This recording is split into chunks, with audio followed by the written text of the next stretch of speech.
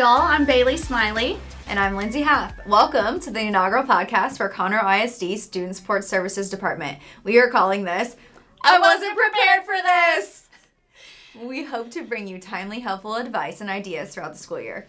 If you ever have an idea or a question about what you've heard here on our podcast, feel free to ask your Student Support Services coach on every campus. Also, if you ever have a question but want to remain anonymous, you can ask Sam. Their contact link is found on our Student Support Services newsletter, and all submissions are completely anonymous. So getting into it today, in this episode, we are going to be discussing what teachers do in the first few days of school to set themselves up for lasting classroom management success. So, Lindsay, what do you feel when you think about the first day of school? Oh, I feel so many different things about the first day of school. I feel excited. I feel anxious. I mean, you just never know what you're going to get. And this year, my son's going to kindergarten, so he's been wearing his backpack around the house. Really cute. He can't wait to go. But that also adds an extra layer of anxiety and excitement. So I'm looking forward to this year, but also I'm nervous. Yeah, nervous. Yeah. I think when I think of the first day of school, nervous and then overwhelmed. That's how I feel. I wish I was one of those teachers who laid my clothes out, picked out my outfit, slept wonderfully, thinking of all the wonderful things that are going to happen the next day, wake up, have an amazing day, greet all the students and the parents. But that's not how my day goes. Usually I have the nightmares 2 weeks before school starts. I forget everything. It's chaos in the classroom. Parents are unhappy. So I'm definitely not glass half full. But it always works out. Yeah. Because with the angst that I, walk into the room with, that also makes me super prepared for everything that could go wrong. One thing that I am not good at, though, is you were talking about the mom side of school. Yeah. That's a new one for me. When I think about the first day of school as a teacher, I'm most nervous about families because I'm nervous about first impressions. Mm-hmm. And what am I going to do to make sure my first contact is, makes them feel safe with their kid in my room. Yeah, it's scary sending your child to be with somebody all day long and not really knowing anything about them. Right. Or if, they're going to be supportive to your child, or if it's going to be a good experience or a bad experience, because, we've seen both. Yeah. Whenever my daughter went into kindergarten, I think it was the best transition because I knew the teacher already. Mm-hmm. So as a parent, I didn't feel anxious, but I also knew that I had open communication with her. So it was one layer already kind of etched away, which made me think, did you know in the Champs book, 3rd edition, there is a script or a list of things that you can use to make sure that you have a really effective first family contact. I think that's great, especially for first-year teachers that you just go in and you're not really sure the best way to communicate or how to communicate. So having a list like that would be super helpful. And you said it's in the 3rd edition, which we have. We're going to have our Champs books. We're going to have some of the books that we use during the school year for Student Support Services. And this Champs 3rd edition is the newest one. So the 2nd edition has a big apple, and the 3rd edition is a pretty abstract art front cover with some greens and blues. You want to know what's on that list? I would love to hear what's on that list. Let me tell you what's on that list. So on the list for a first family contact, of course, a welcome, that you're excited and you're ready for a productive year. Mm-hmm. After that, a little bit about your teaching background and maybe some fun facts about you. Of course, school appropriate facts. Please. A statement of how you look forward to working with their student and getting to know the family. I think that's key because, it kind of opens up an interest in not only the student, but understanding that the student has a family support behind them, whatever that family may look like. But there's people who love them, Exactly. It goes on. There's a few more. Your major goals for the year. When and how the family can contact you. I think that's key, and I think that when you're trying to communicate with families, there needs to be communication both ways, that they are able to contact you as well. And I think it's also important to have multi-modes of communication so that Right. there's not just one way to communicate with the families. And Or like I family. think in today's society, it's so easy to get a hold of people. And sometimes, let's be honest, we don't necessarily always want people to get a hold of us. I know about that. So when we think of two-way communication, I bet there's some good tips and tricks from expert teachers out there of what's the best way to communicate to families, when to be contacted, and that mode you were talking about. What are the best modes to be contacted? Maybe not giving your cell phone out is probably not the best option. Unless that's the only place that you are gonna pay attention and look, Yeah. and if that's the fastest way and you like that communication, I guess if that's what you're comfortable with. yeah, and it probably depends on the family and the needs of the student. If it's a student that you really need to be in close contact with the family Right, or right. have information about, that might be your best mode of communication. But yeah, more like email or Yeah. There's the other apps like the Remind app and that kind of stuff. I know that you can communicate both ways on there, I think. Maybe. yeah, because giving someone your cell phone number can be overwhelming too. Yeah. And you don't want to be distracted during instruction. No, Yeah. that's true. There's a few more. You want me to keep going? Sure. When and how you will maintain ongoing contact with them. So I guess that hit our point.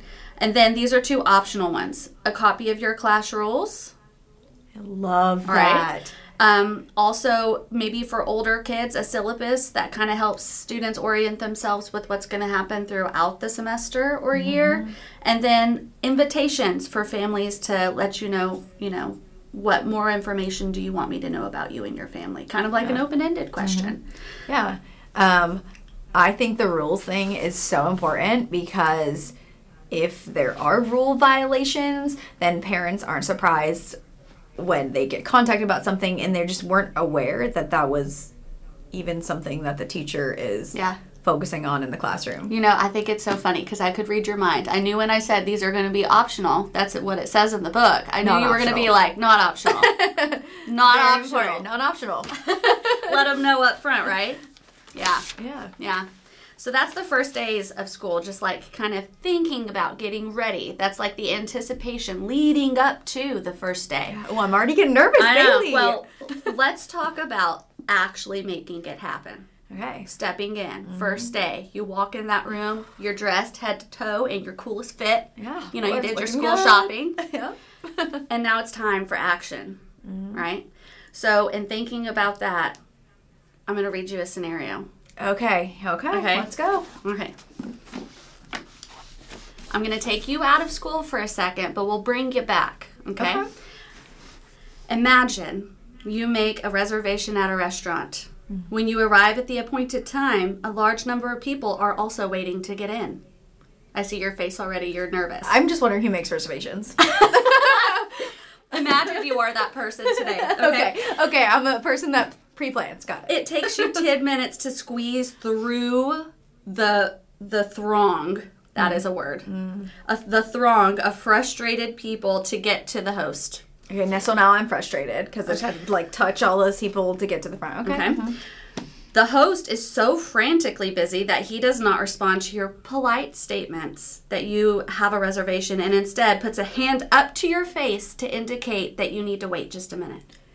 Am I hangry or not? Because the response may be different. Tell me both. I think if you're hangry, I probably know how you would respond. Is there in any universe where you wouldn't be angry at someone sticking their hand in your face?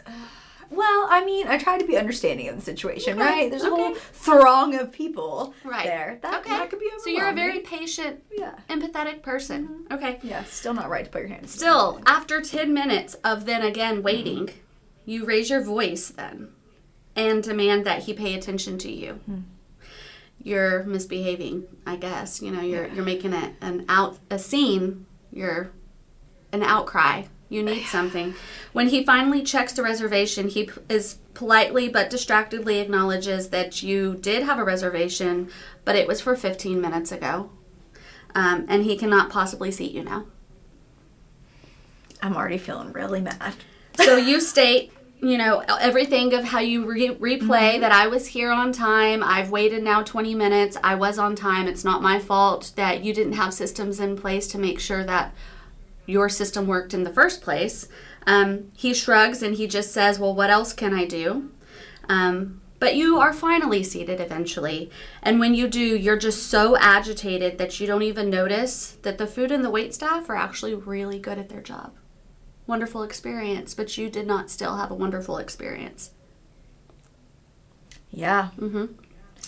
So now, flip side, imagine the same scenario, but instead you arrive and the management is so organized that you easily get through the hostess, who greets you politely and shows you immediately to your table. You find the service, food, and price to be fantastic. And you notice the degree of orchestration has affected not just your behavior, but the attitude towards the whole setting and restaurant environment. I mean, I can feel my nerves settling, honestly. Yeah. I'm happy to be in that second restaurant. Sounds like a much nicer place to be. So how do you think those two scenarios translate to the first day of school?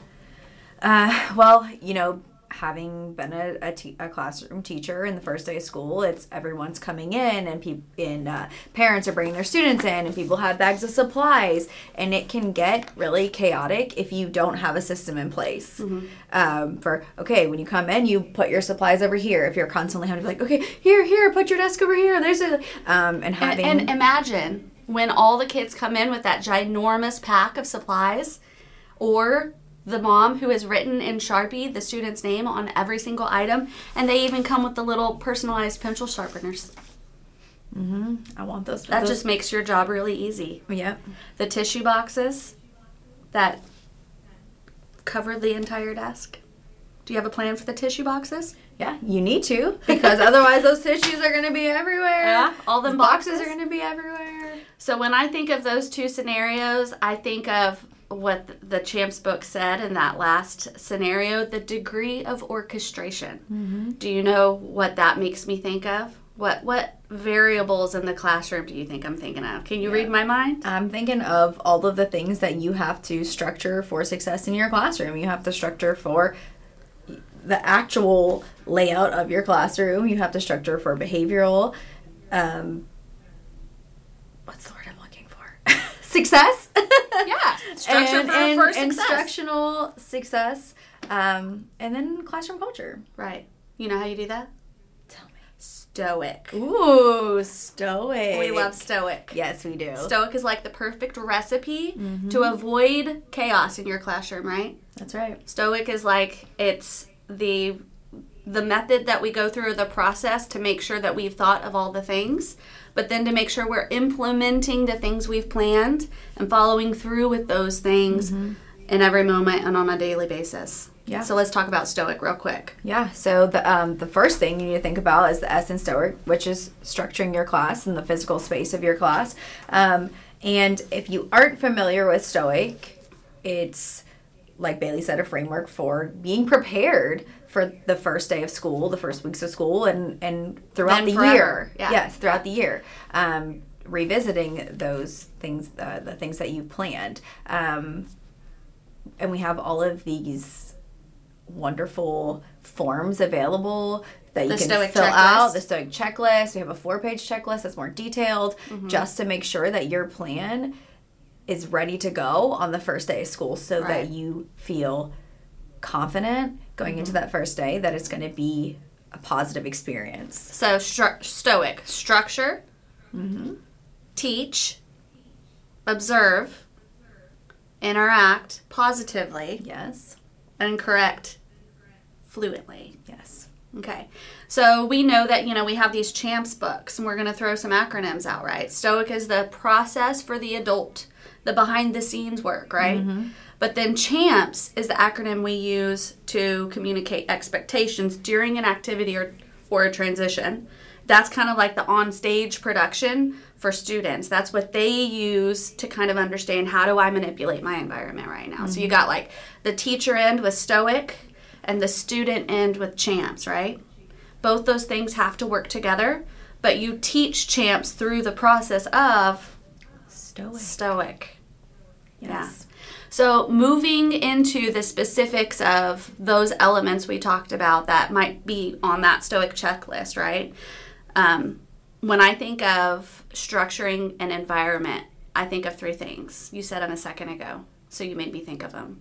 But it's structuring behavioral success, structuring for instructional success, and then also structuring the cultural climate in your classroom, the culture and climate for success. You have to do all of those intentionally, right? Yep.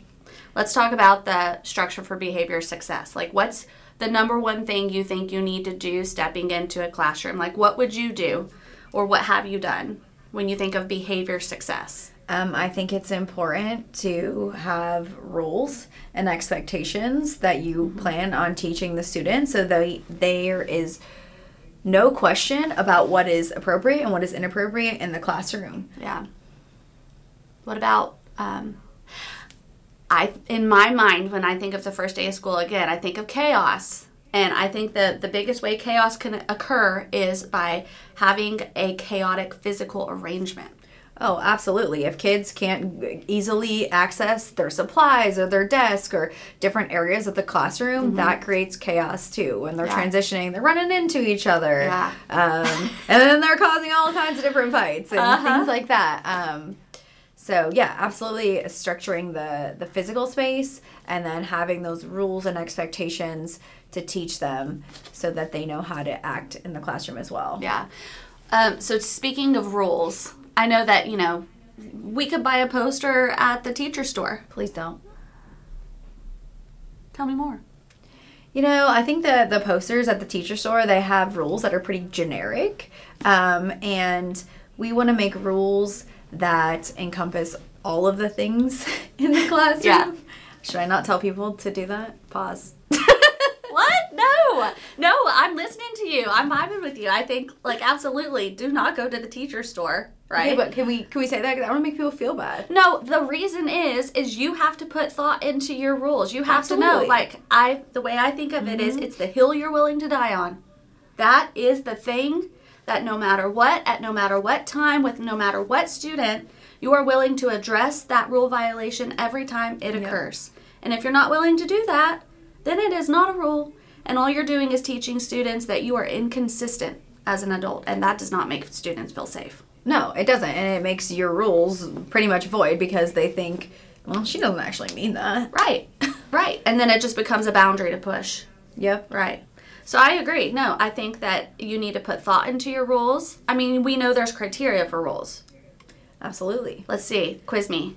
Okay, what's the criteria for rules, Bailey? You're going to have to help me because, I don't have a list in front of me. But I do have a Champs book if I need to look at it. I do have a resource. First of all, they're few in number. 3 to 6. Yep. Because, you don't want to die on that many hills. No. Right?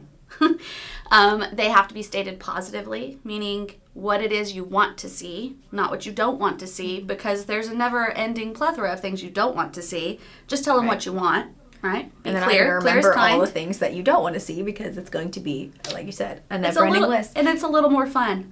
I think of the picture of I think there's a cartoon of it where the teacher's writing on the board and the class is sitting behind her doing all these naughty things, and she's writing all her rules on the board, and it's just the entire chalkboard full of don't this, no this, don't this.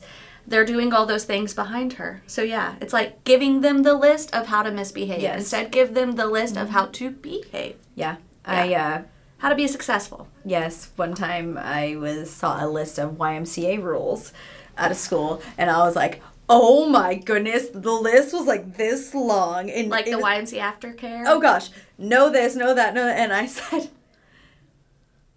said, oh, can I help you remake that list of rules? Because as we know, there are rules about rules. And she's like, I'm good. And inside, I'm dying. If you don't know what you don't know, right? Yes. Everybody's doing the best they can with what they have. Yes. So, third criteria would be, I said few in number, stated positively, has to be applicable all day long. So, if you use the rule, raise your hand to speak, but then students walk in on that first day of school and they say hello and you say hello, naturally, conversationally, they would technically be breaking that rule. Is that a hill you're willing to die on? No. Well, absolutely not. You would never have that rule. You can't enforce that rule. That is not something that's even enforceable. You can have a rule, something like follow Champs' expectations. Right. Because the expectations would change depending on activity, but the rules last throughout the the duration of the day. Right. Sometimes, some points of the day, you might want them to raise their hand to ask for help. Expectation. Yes. Not rule. Right. Right. And so that's why your rule would be to follow Champ's expectations, and that would be an expectation for that activity. So then that's 3 criteria. I feel like there's one more. It's going to be, they have to be visibly posted and taught. And hopefully retaught. And hopefully retaught. Yes. Yes. When we say taught, when you teach your rules, like what kind of strategies do you use to teach the rules? Is it a lecture? Like, here are my rules. Let me present them to you with a poster? No. What does that look like? I think it's first a conversation, and then you role play. You know, here's the correct way to follow this rule. Here's an incorrect way to follow this rule, so that they understand this is what it looks like to follow this rule. Right, right. And then when you say retaught, maybe that could be a repeat of that, or even having students act as models for here's how I follow this rule. Or you could have like rule shout outs as positive reinforcement, that whenever they follow a certain rule, the teacher does an intermittent celebration and says, look at so-and-so following blank rule, and then the whole class does some celebration so they can see it in action. Yep, and I love that, and that helps with the culture, you know, giving that positive reinforcement, because they need that feedback to let them know when they're doing something correctly. Right. So we talked about rules. We talked about physical space. Let's talk a little bit about expectations, because we dabbled there for a second, but I feel like maybe we should talk about it a little bit more. Yeah. So when we think about expectations, do you think expectations exist in a classroom so that students can be merely compliant?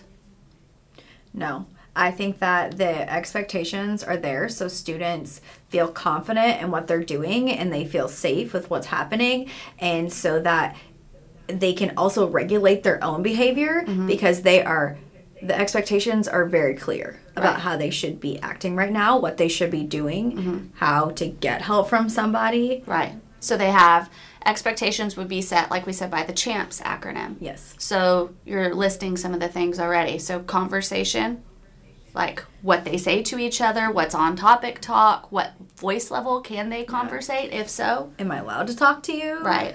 Things like that. Help, you said, how to get help, who to get help from. You know, the thing I see a lot in elementary school, especially during anchor activities, is sometimes to ask 3 before me. But sometimes students don't know how to ask for help. Yep. So do you think it's important to teach kids how to ask for help if you're going to have them ask each other for help? And I think it's important to also have designated people that they can ask for help, that you know will be able to help them with that specific task. Right. Because if I ask you for help and you don't know how to help me, then I might say, oh, I don't know. well. Or they may engage in another conversation because they think they're helping or they want to look helpful. Yes. Yeah. Or it's easy to get off task because I don't know what I'm doing and you don't know what I'm doing. Let's just play. Yeah. Yeah. Especially at the beginning of the year, you know. They're interested in building relationships and they want to be friends with each other, and so they're more likely to kind of skew from the activity if they're given the opportunity. Thinking about that, I also think, you know, when we think about the activity, which is the next acronym in CHAMPS, we did the C, H, and A. When we're thinking of activities, we need to think of what is our outcome. So we tell the students, you know, we're working on this thing, but the teacher should also have a thought of what are my look-fors and how do I know that they're on track or off track academically, but then behaviorally as well. Exactly. And ways that you can give them feedback. If you have your look-fors, then you can get feedback about, hey, you're following this expectation correctly. Right. Too. Right. And then, okay, so CHAM. Movement. Yeah. Are they allowed to move? Do they have to stay in their seat? Yeah. What's the path of the movement? Yeah. It's not going all the way around the room. You got to take that quickest route. 3rd and 4th grade teach productive movement around the classroom, not meandering. Exactly. M is not for meander. M is for move and get there quickly. Yeah. Please. Yeah. Quickest route possible. Participation. Not wasting those transition times. No. Don't waste those transition times. Yes, participation. What does that look like? Participation. What does it look like? What are you doing? Yep. When I look up, what should I see? When you look at your partner, what should you see? What do we hear? Right? And then success. I think success, the S, is the most underutilized letter in the acronym. Yeah, and I feel like a lot of teachers think like, oh, okay, why is this even here? Do we even need this S for success? Because what do we say? And we will be successful if we do all these things. Yeah. But it's more than that. Yeah. It's, how do I know that I've done what it is that I was asked to do? Yeah. Was, go back to the I can statement of the objective of the lesson or the activity in the first place. At the beginning of the lesson, we said we will be able to blank. And so now go back and go do a check. Right. Ask yourself, have the kids reflect. Reflect. Can I blank? Right. If the answer is no, maybe we need to reteach those expectations. And that's when you can naturally move into student goal setting. Yep. Yeah. Behaviorally or academically. What did I miss on this activity? Yeah.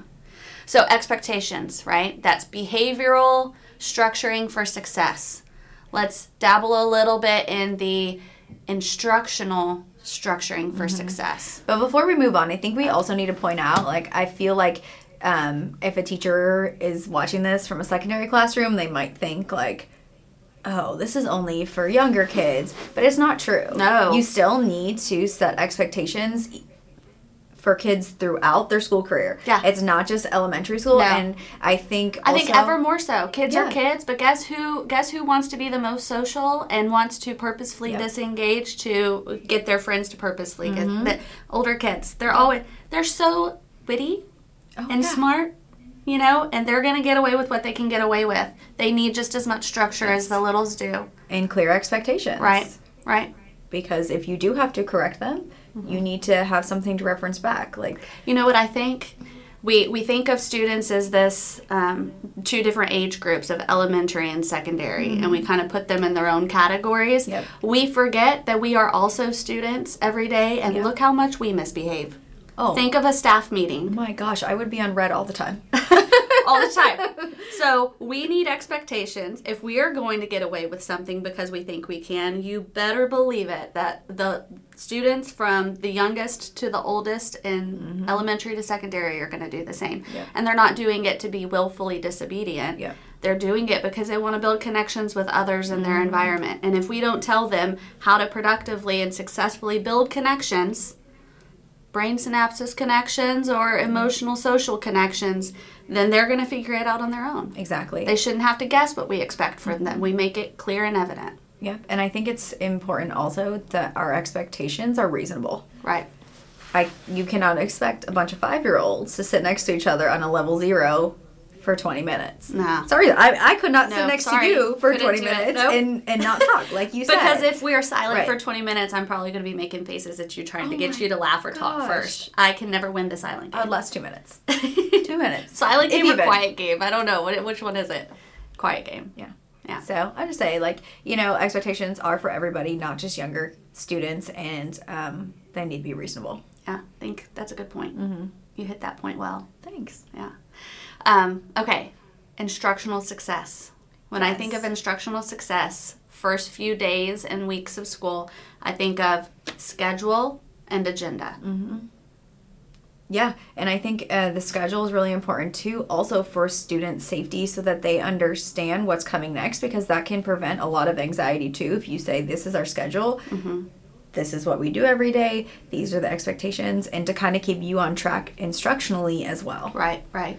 Routines are probably important. Yes. Routines like, of course, transitions, but also routines of instructional activity types like guided math and guided reading, anchor activities, rotations, coming to the carpet. When we're at carpet time, like what are those instructional blocks that you would have, and how do you engage in those, and how do you set time management up appropriately so students can engage and be productive within that amount of time. Yeah. And I think it's important when you're talking about those different things is that when you practice them every day, they understand what they're supposed to be doing, but to have those areas easily accessible and the supplies you need to engage in the activities during those certain times a day is crucial to not wasting time. Right. Thinking of the supplies you need for the activity, and then too, thinking of how do students know where to access those materials? Is it you dishing everything out all the time? Because you don't have time for that. How can you incorporate student responsibility and student leadership in some of those routines? Yeah, because throughout the school year, all the grade levels, you're going to hear, I don't have a pencil. And they need to know what to do if they don't have a pencil, because you will get, well, I didn't have a pencil. Yeah. You know, we want to prevent any barrier that they need to be successful in whatever activity they're doing, and having supplies ready and accessible is one of the easiest ways to do that. One less thing to have to be the thing that gets in the way of instruction. So, culture and climate in your classroom, how to set that up for success. When I think of culture in the classroom, the number one thing that comes to my mind is interacting positively. How we build relationships with humans in an environment that we're orchestrating. Yeah. And I think it's so important to have a positive classroom climate for students to even be able to learn. Yeah. I cannot learn in an environment that I don't feel safe, where I'm scared to be wrong and try new things and make mistakes. And in some classrooms, that can be the case if the classroom culture is not set and there aren't positive interactions. So whenever we think of positive reinforcement, of course that falls into that, right? But how can we positively reinforce students if we don't first have expectations and rules set? Because that's what we positively reinforce. So we can spend our time just being nice to kids, which of course we will. Of course. But that doesn't create a safe environment. The safety comes from a loving, supportive adult who provides recognition and acknowledgement, basic human needs. But then also in tandem with that, same loving and supportive adult provides clear expectations and guidelines for how to be successful in the environment. That's safety, right? Exactly. And specific feedback. Yeah. Because the behavior that I'm going to pay the most attention to is the behavior I'm going to get. Right. So if I am constantly giving kids feedback when they're doing things correctly, especially following expectations and rules, then they're more likely to follow the rules and expectations in that classroom, and hopefully other students will follow. What's your favorite positive reinforcement technique? Like, what do you like to use? Well, I think one of my favorite things to do is, especially at the beginning of the year, is, get down and like whisper and say something like, oh my, I see that you are following the expectation of being on a level 1 while you're at this math station. Thank you so much. Just giving them that like specific individual and attention, especially the younger kids, they love that. Yeah. But even older kids, and there are some kids who don't want you to come up to them. Yeah. Maybe you write them a little sticky note and you write it there. They all want the feedback. Yeah. I think it's really cool that I was curious to see what you were going to say. Were you going to come out with like some big bell and whistle classroom management reinforcement tool? I thought about like the 10x2, and I think that's really important, but I'm thinking like at the very beginning of the year is just like the personal connection, and that's something that I really like to do is to just like get. And you know what? You don't have to buy that. No. You don't have to keep that in your pocket. No. That's with you everywhere you go, and that's building a personal connection with that student, right? Right, and they appreciate being seen. The notice and the narrate. Just notice the student and narrate what they had done. Exactly. Steer clear of the, I like the way you. Yeah. Because it's not about me, it's about them. Right. You're not highlighting yourself, you're highlighting the student. Yeah, you should be proud of how you're following the expectations in the classroom. Right. You should be proud. Just you should be proud. You should be proud. Yeah. So, positive reinforcement, key. But outside of that, what are some other ways we can build relationships with kids?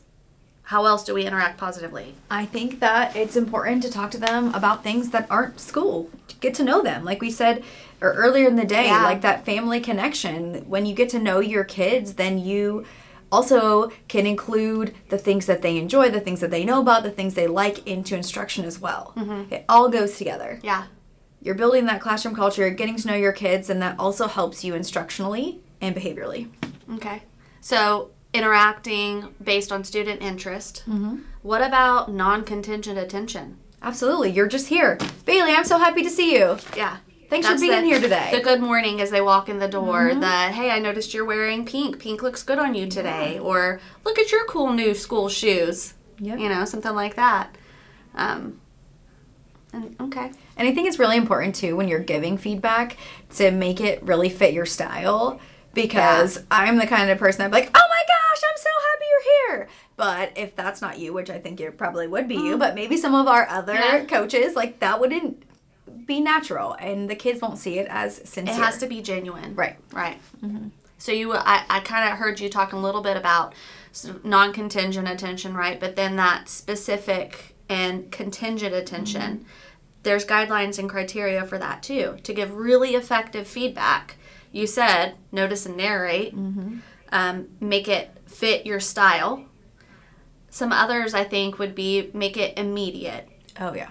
Or timely at least, if possible. So they know I did this thing and it's directly aligned to this recognition I just received for it, right? Yeah.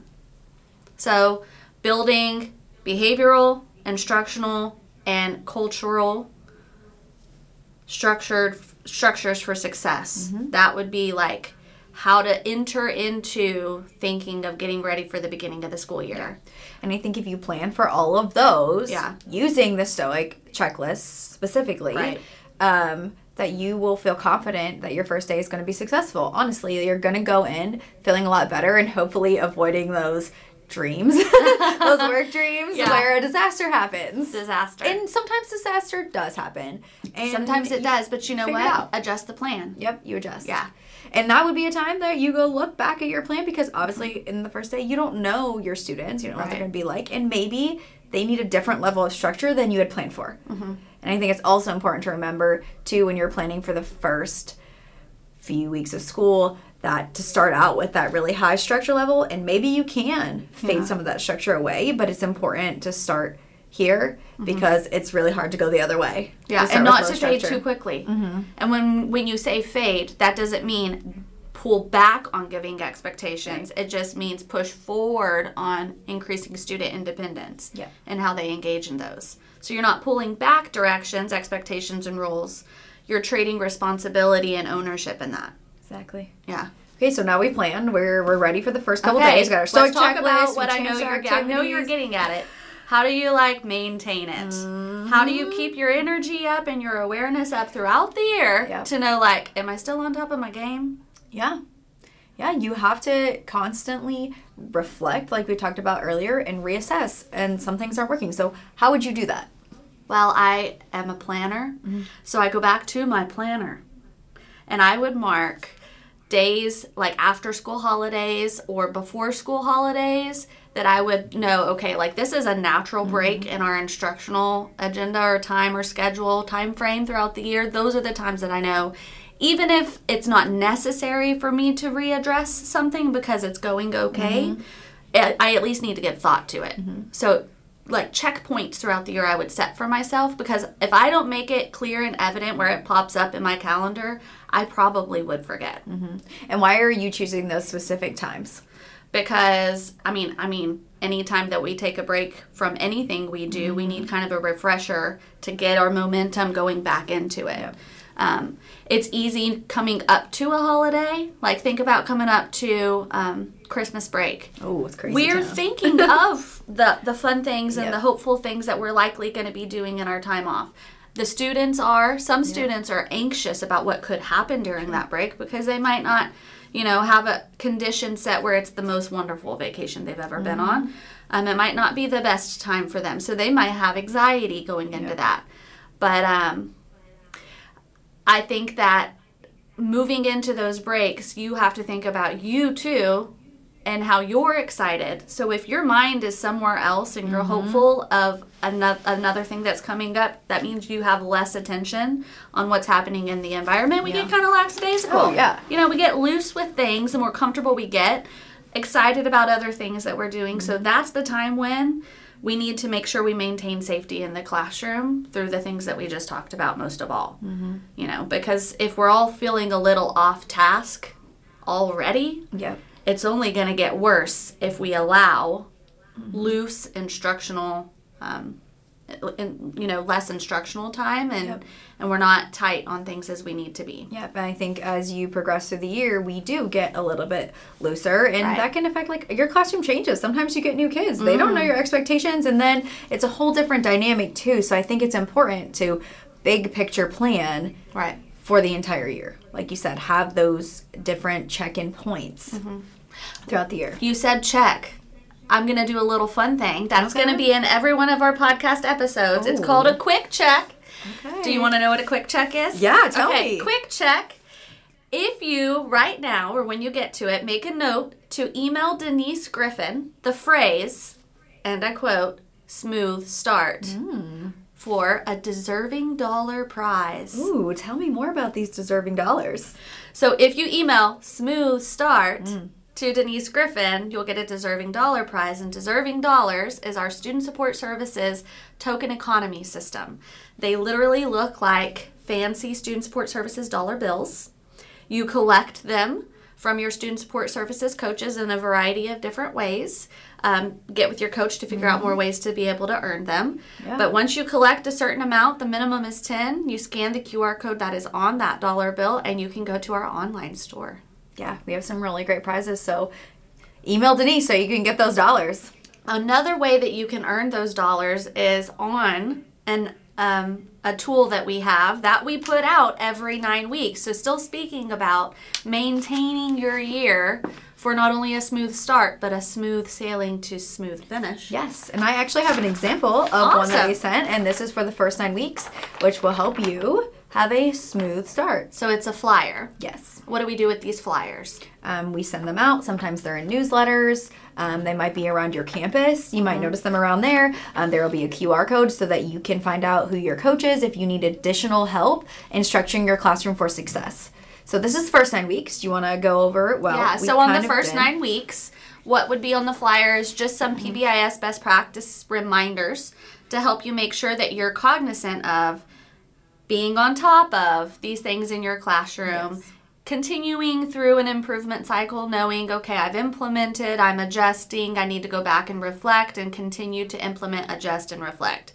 So some of the things that are on this one, utilize your attention signal. Very important. Kids need to know how, when you're trying to get their attention, they need to know what that looks like. Right. Teach and provide feedback on classroom rules. High five for us. Hey! Talked about it. Set CHAMPS expectations for activities and transitions. Can I get another? Yeah. All right. Continuously working to create a positive classroom culture. Hey, classroom Crispa. culture! And when correcting misbehavior, always start with early stage corrections. Okay. Yes. Should we touch on early stage corrections, or would that be, it's kind of like a bigger conversation, just like correcting? I think we touched on a little bit when we talked about rules. They're the hill you're willing to die on, and you need to address it every time. Yeah.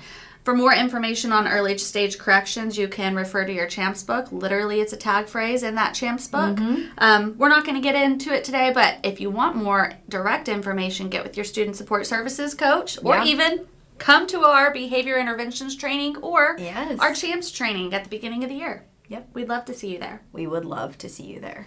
So moving forward, we talked about our big picture plan, thinking of like how to maintain your productivity, your safe classroom climate, culture, environment, how to make sure that students are productive and engaged, and how to make sure that you set yourself up structured reminders throughout that in whatever way you think you should do that to come back to it, along with our help. Yeah. Because you'll see the flyers on the wall in the bathroom stall, and you'll be like, oh, this is that Yeah. time when I should probably reflect. Yeah. Think back to how is my structure going in my classroom. Exactly. And I think if you're going back and you're reflecting and you're realizing, okay, this plan isn't working for my classroom, and you're unsure of how to continue or reassess and create a new plan, that would be a great time for you to contact your student support services coach, and we would love to help you with that. You know, there's another tool that I just thought of that I think would be a good mention. How often, as a teacher, did you utilize our year at a glance? The student support services year at a glance. Yeah, I mean, I didn't. And now that we have this, I wish we had a picture of it. We can put it on the screen, hopefully, so that you can see it. But if not, you can access it on our website. It's a Google site, yeah. Yes. You can access it through the TNL site. Yes, to the TNL app on the SSO.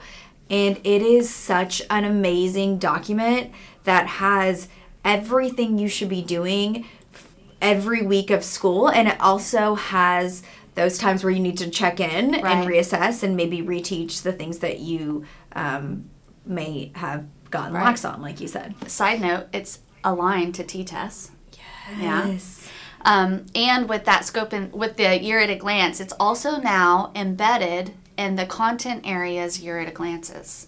So there will be a handy link in each of the content areas year at a glance. So you can get to ours directly and it's there. So when you're planning with your teams, it's just a helpful reminder of, oh yeah. And it's also great because, say the first week it says, you need to teach your attention signal. We know that's something that you absolutely have to have day one. Right. Well, there are clickable links where you can learn about what that looks like. Yes. So. Takes you right there, gives you all the resources. Who doesn't love just a hub of resources? I love a hub of resources. I love a hub. Yes. Give me all the forms and all the resources. So, final thoughts. What was your takeaway from today? Like our talk we had. What do you think? Oh, I think that the most important takeaway that I took from today is the difference between Stoic and Champs. And I think it's important to understand that you need both, that they function together. Like the Stoic is the teacher side. You need to plan for that so that you can implement your Champs effectively and give that information to your students. Yeah. Process versus student visual. Yeah. And student tool. What about you?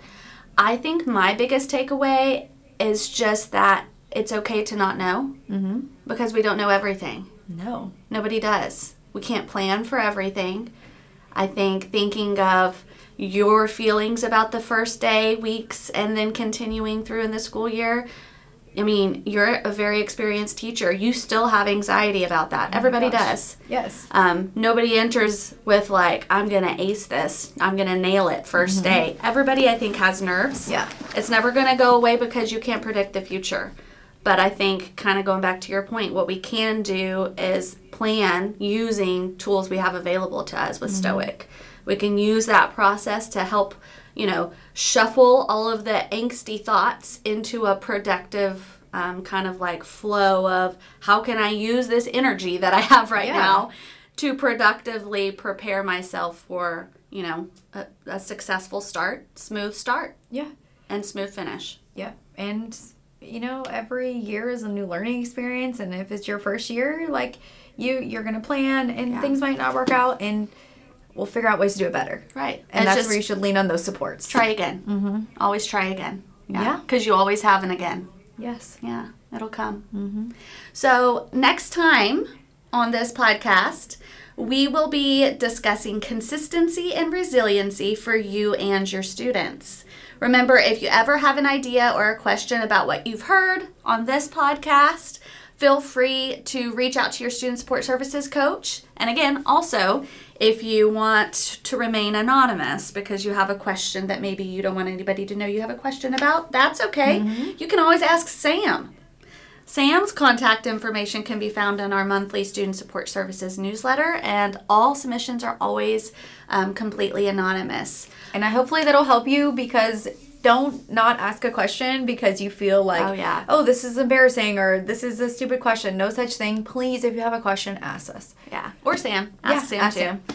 So if you haven't listened to our episode about meeting basic needs and classroom culture, we dive a little bit more into that. Please check it out, because we're recording this episode and that episode as 2 bonus inaugural podcasts. So please check that one out. And don't forget to CC Denise Griffin. When you forward this to a friend, you will earn deserving dollars as a social ambassador for Student Support Services.